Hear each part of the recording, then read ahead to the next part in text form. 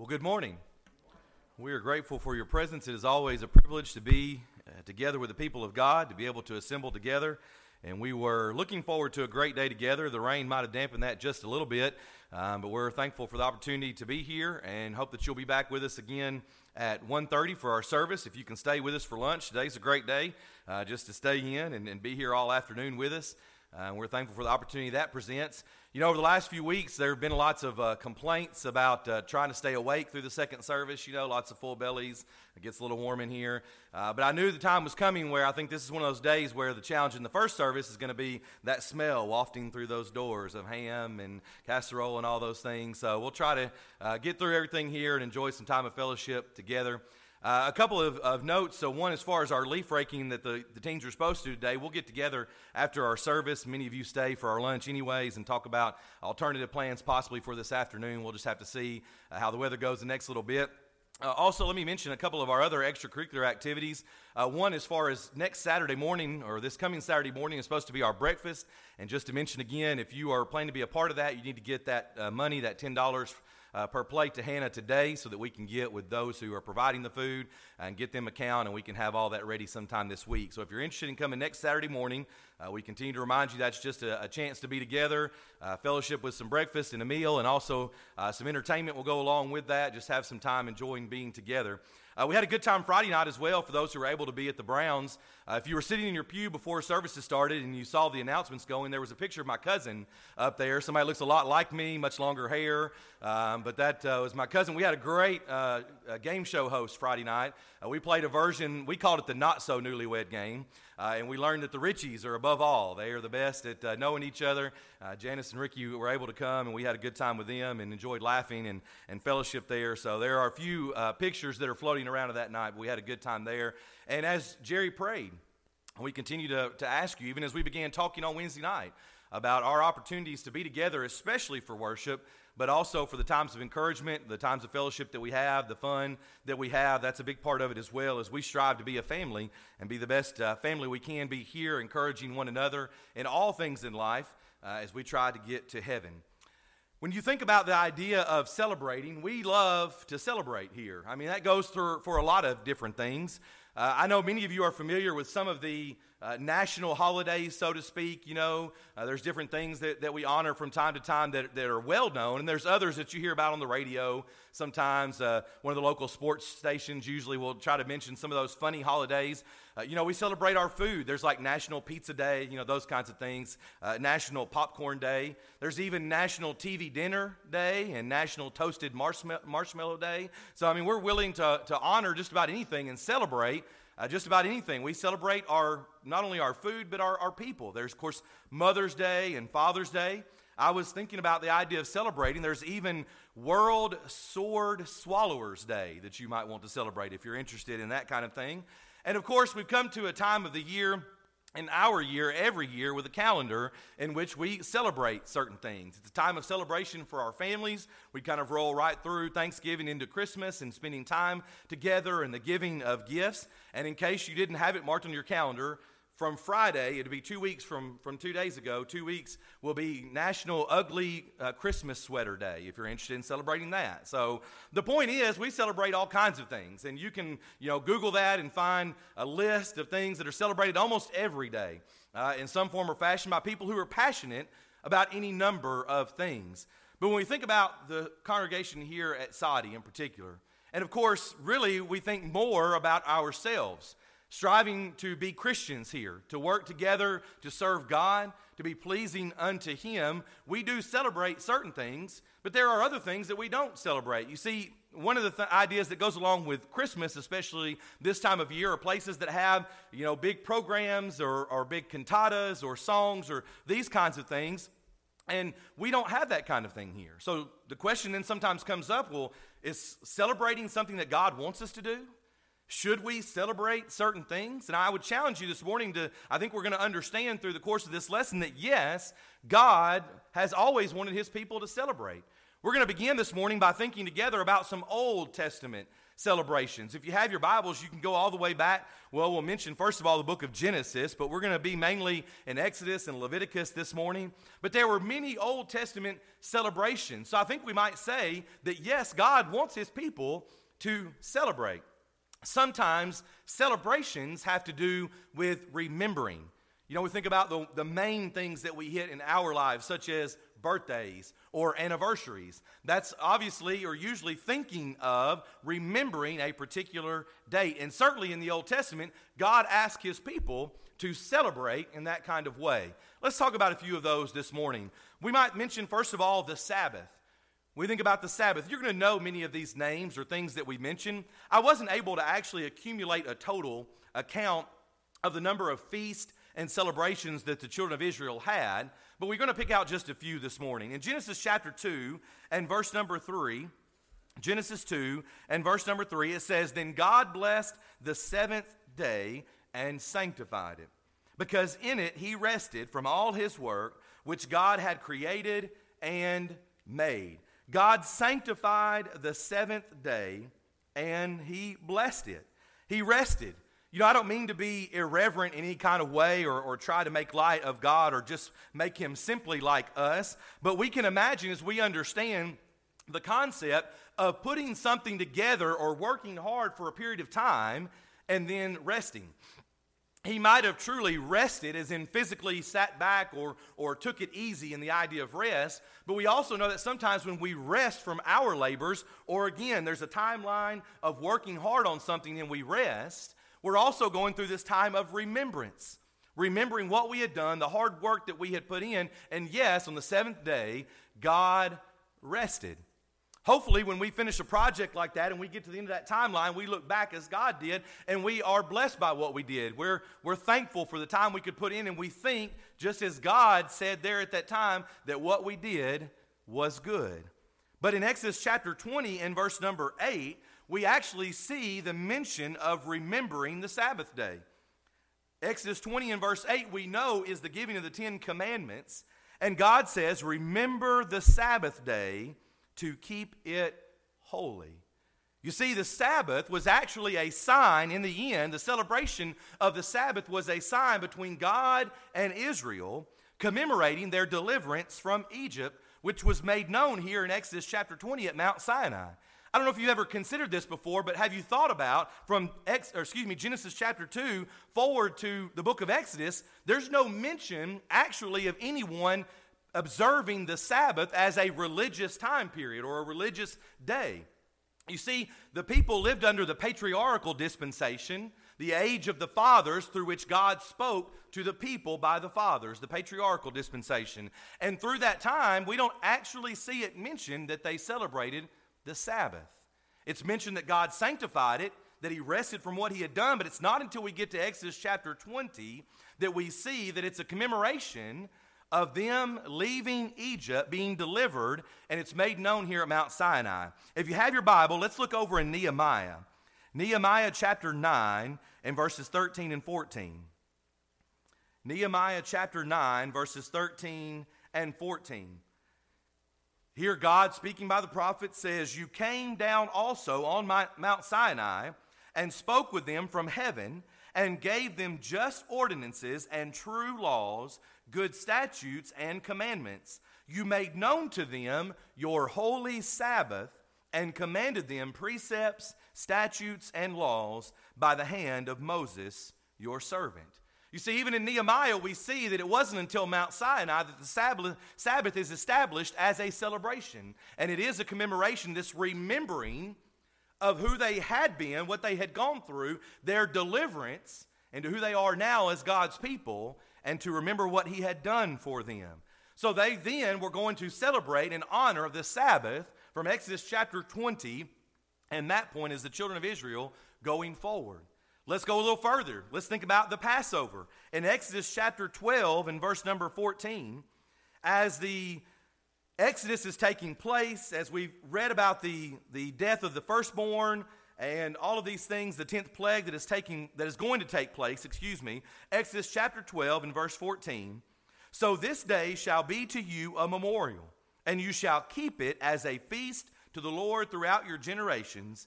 You shall keep it as a feast by an everlasting ordinance. God is instituting the Passover here.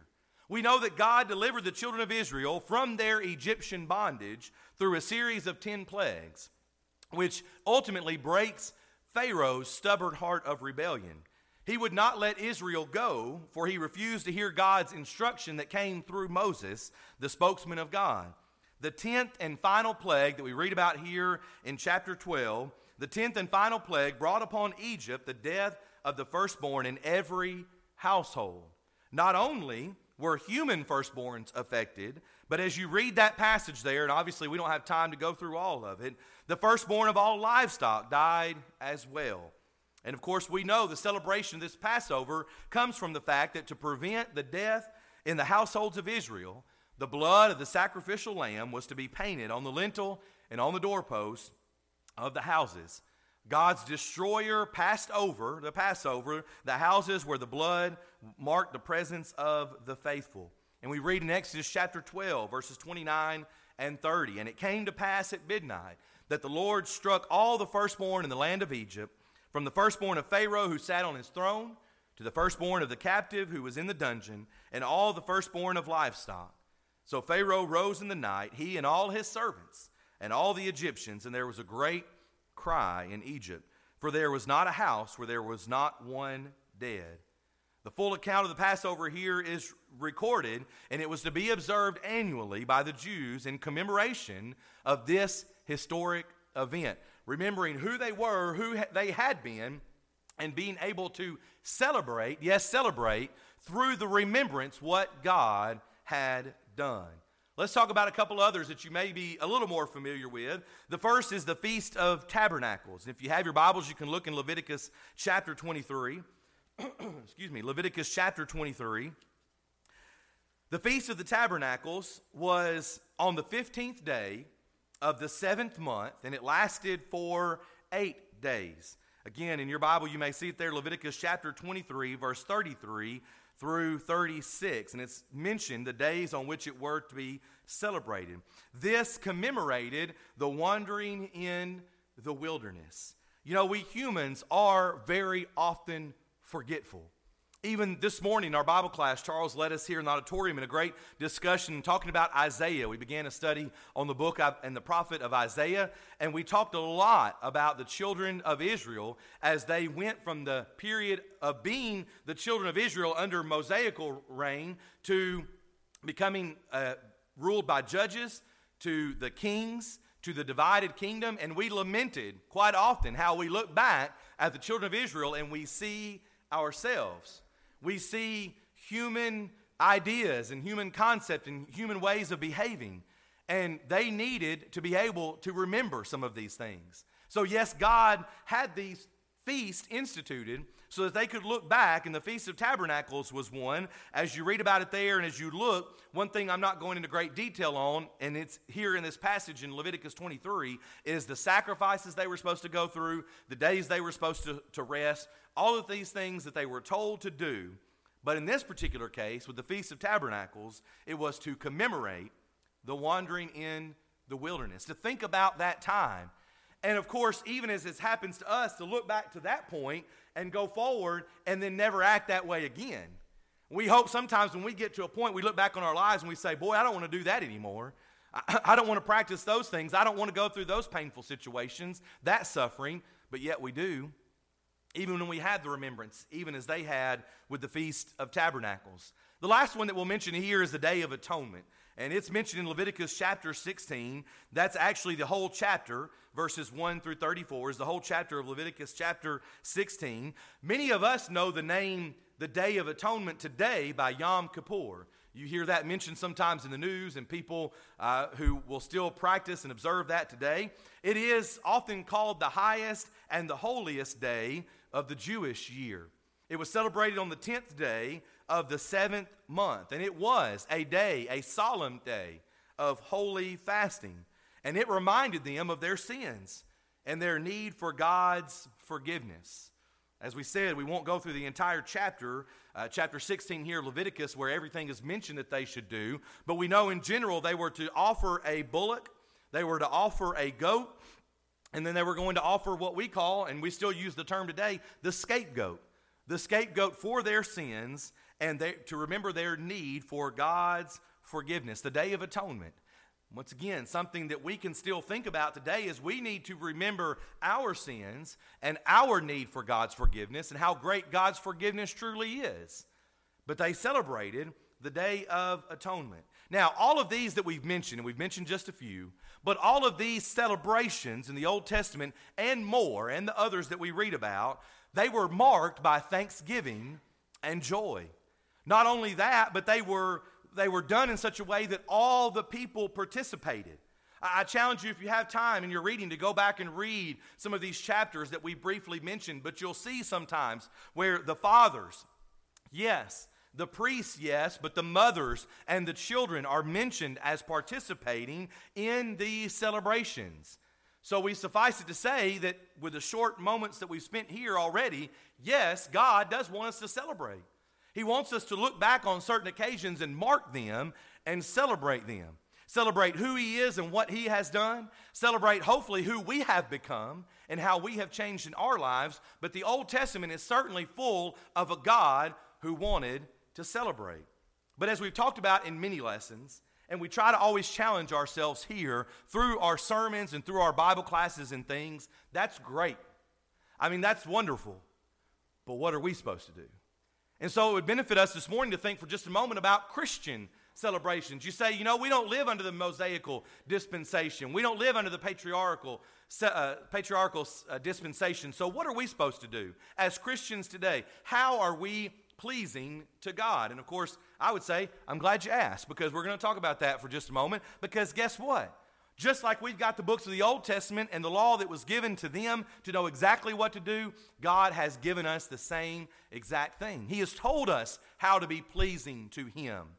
I would say that yes, we still serve a God of heaven who wants us to celebrate. But how do we do that? Well, before we talk about the main celebration, let's look at Colossians chapter 2. Colossians chapter 2, verses 14 through 16. We made mention of it already. Yes, we don't live under those dispensations, but why is it that we don't practice those things? Why is it that we don't celebrate that way? Because you hear Yom Kippur, you hear people talk about the Sabbath.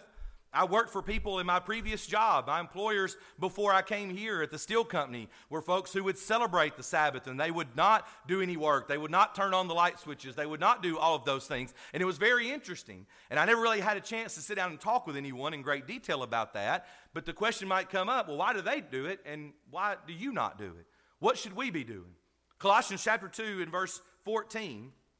It's a continuation of the thought that begins in verse 13. We're speaking, of course, about Jesus and His death, but it says, having wiped out the handwriting of requirements that was against us, which was contrary to us, and He has taken it out of the way, having nailed it to the cross.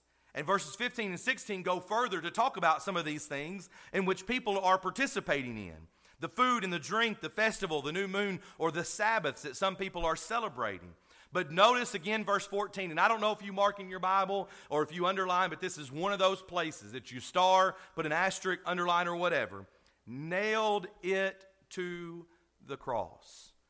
Yes, we are interested, and yes, we are thankful that we can go back and look at those Old Testament celebrations. But why is it that we're not putting an animal up here today on the pulpit and sacrificing it and having the blood sacrifice and doing all these things? Well, it's because of the end of verse number 14 that we see that Jesus, who was the perfect sacrifice, and you can go read in the book of Hebrews about all of that, He gave His life, He shed His blood on that cross, and He took all of those things, the handwriting of requirements, the old law, and He nailed it to the cross. So you see, those things then were done away with. Now, were people still celebrating them? Yes, people still did. In fact, as we've been studying the epistles of Paul, and we have on Wednesday night, we looked at the book of Philippians recently, there are a lot of people who are struggling after the time of Jesus' death and going forward into Paul's preaching and missionary journeys, where he's having to encourage them with these thoughts and tell them and say to them what Jesus did, who He was, and what He did, and what they are doing now because of that. You see, all of the Old Testament celebrations were done away with at the cross as Jesus then began the new covenant. So what is it then? What is the celebration that Christians are to participating in? And we know that we've already done it this morning, and that is, of course, the Lord's Supper. And if you've got your Bible, you can look in 1 Corinthians chapter 11. We appreciate Gabe this morning, but all of our men who take time and study for a few moments and lead us in some of our thoughts, who read from the passages of Scripture, whether it be the actual passages in the gospel accounts that talk about the death of Jesus, or whether it be going back and looking at the prophecy, or whatever it might be that calls us to think about him and his death. 1 Corinthians chapter 11, beginning in verse 23, really through the end of the chapter is really the section that we'll sometimes focus on. But Paul is writing here, and he says, "For I received from the Lord that which I also delivered to you." Remember, if you go back and you read those accounts where Jesus instituted the Lord's Supper, Paul wasn't there. He wasn't Paul yet, so to speak, but he wasn't there. But he received these words, and you may see them in red in your Bible. "That I delivered to you that the Lord Jesus, on the same night in which he was betrayed, took bread. When he had given thanks, he broke it and said, 'Take, eat, this is my body, which is broken for you. Do this in remembrance of me.' In the same manner, he also took the cup after supper, saying, 'This cup is the new covenant in my blood. This do as often as you drink it in remembrance of me.'" Now, where do we come in? I mean, we're supposed to do it, right? But where do we come in? How do we celebrate Jesus? And in verse 26 it says, "For as often as you eat this bread and drink this cup, you proclaim the Lord's death till he comes." You see, under the new covenant, God has ordained the Lord's Supper as the way that we celebrate him. And we do it each first day of the week. And each first day of the week as we do it. And Paul goes on from there in verse 27, and we won't take the time to look at all of this today. But beginning in verse 27, he talks about the manner in which we partake of it. That we are to do it in remembrance of him. That we are to do it with the right attitude. And I would challenge you to think about that each first day of the week. To think about it ahead of time, and also when we are here together. You see, we can make the sermon the biggest part. You know, sometimes the sermon is the longest part. It's where the person does the most talking. And so people talk about the sermon. We don't go home and talk about whether or not our partaking of the Lord's Supper was worthy, or whether it was beneficial, or what we thought about. But we talk about the sermon. We don't go and we don't talk about what we were thinking about or how we focus on the death of Christ. We go home, we talk about the songs and whether or not the song service was any good. But as we think about celebrating Christ, we do that through our worship to God the Father. We do that through our paying attention, through our attitude, through our mindset. But we also, each first day of the week, have an opportunity to celebrate the death of Jesus, to proclaim that death until he comes. And as Paul says there in the rest of the chapter, may we always strive to do so in a worthy manner. Sometimes it's the shortest. I appreciate our men, as I've said, who take time to read and maybe to guide our thoughts a little bit. We appreciate when we take a few moments, maybe, when we try to pause a little bit longer to think about those things. Whether you pull out your Bible and open to one of those passages and read, whether you pull out your songbook and think about your favorite song that deals with the death of Christ, that is what we are to be focusing on. We are to honor him and to think about his death. That is what makes it possible for us to assemble here together with a similar hope. You see, we could all join here together, just like we can all go across the road and sit at the ball field together and watch ball games or go to the gym, or we can do anything together as a group. But it's what brings us together as the people of God, that hope of heaven, celebrating the death, burial, and the resurrection of Jesus Christ, thinking about him hanging on that cross, shedding his blood. That is how we are told to celebrate him as Christians. And it's hard because it's easy to make it the most throwaway part of our service. It's just that thing we kind of do. It's that little speed bump in the middle of service to get to the rest before we can get out here and go eat and have that time together. If we're not careful, that's the way we treat that celebration. But I would challenge you to think about the other celebrations that we go through. The birthdays, the anniversaries, the holidays that we spend together. When we do that, is it something that we put effort into, or is it something that we just throw away and we just kind of hit through as we go through the year? Many of us put lots of time and effort into our celebrating here on this earth on things that are okay, and there's nothing wrong with getting together and exchanging gifts or eating food, but really don't amount to very much when it comes to the grand scheme of things and our eternal resting place where we'll be for all of eternity. We put a lot of effort into those things, but yet that speed bump that we hit in the middle of the service, yeah, we'll get through it and we'll be done and we'll move on, and then we can go home.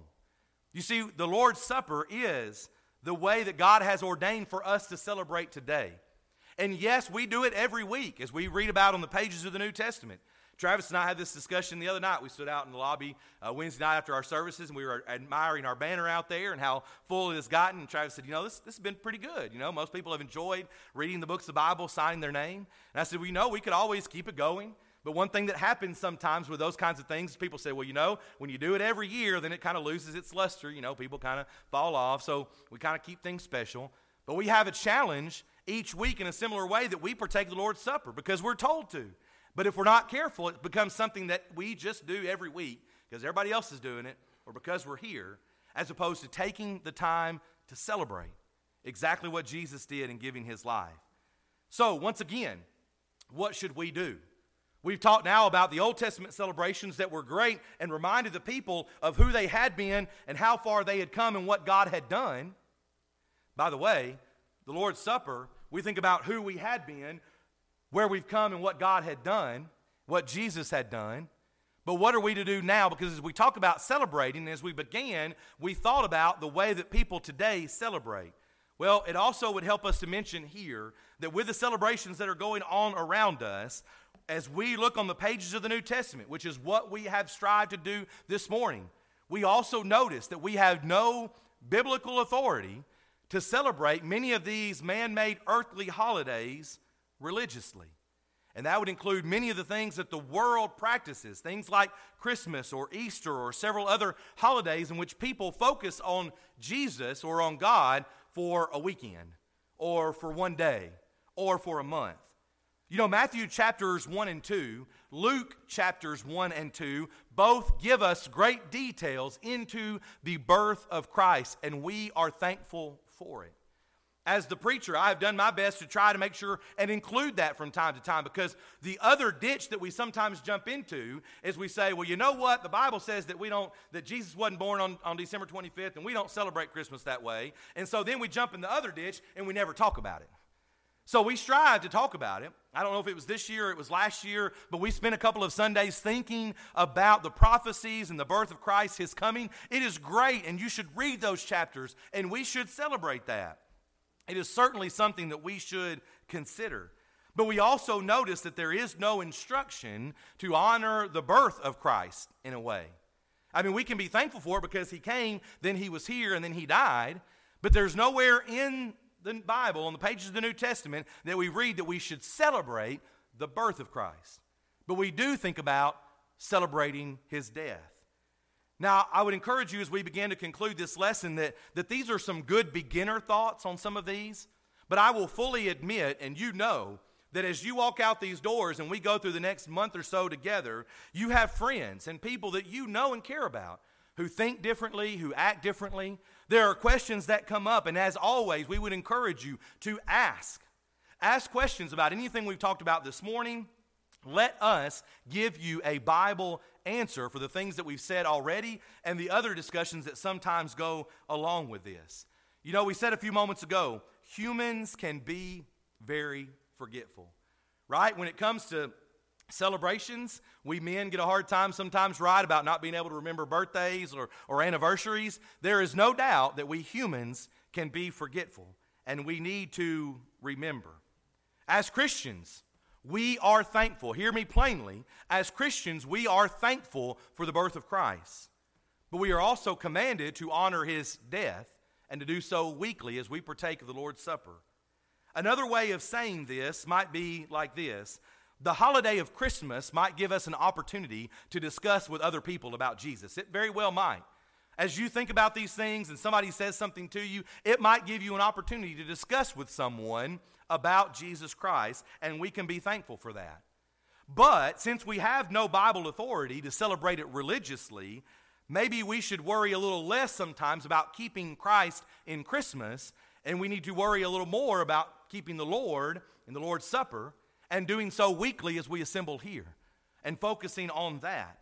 We need to think about more than just celebrating Jesus once a month or for 1 month, and we need to think about keeping the Lord as a part of our lives every day.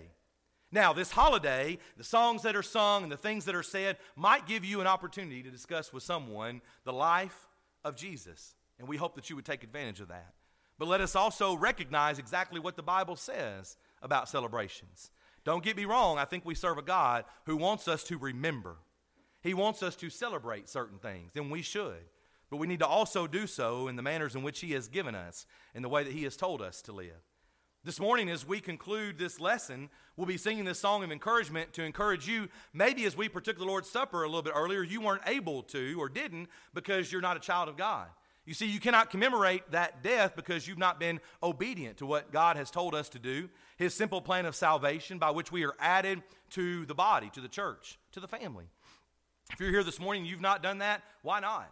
Allow us to be singing in just a moment to encourage you that through the words of the song that's been selected, through one of our elders coming to the front so that they might receive you and hear what you have to say and pray for you and with you, we're thankful for that opportunity to study with you further, to help you become a Christian even this day, being baptized for the remission of your sins with the blood of Christ so that the Lord can add you to His church.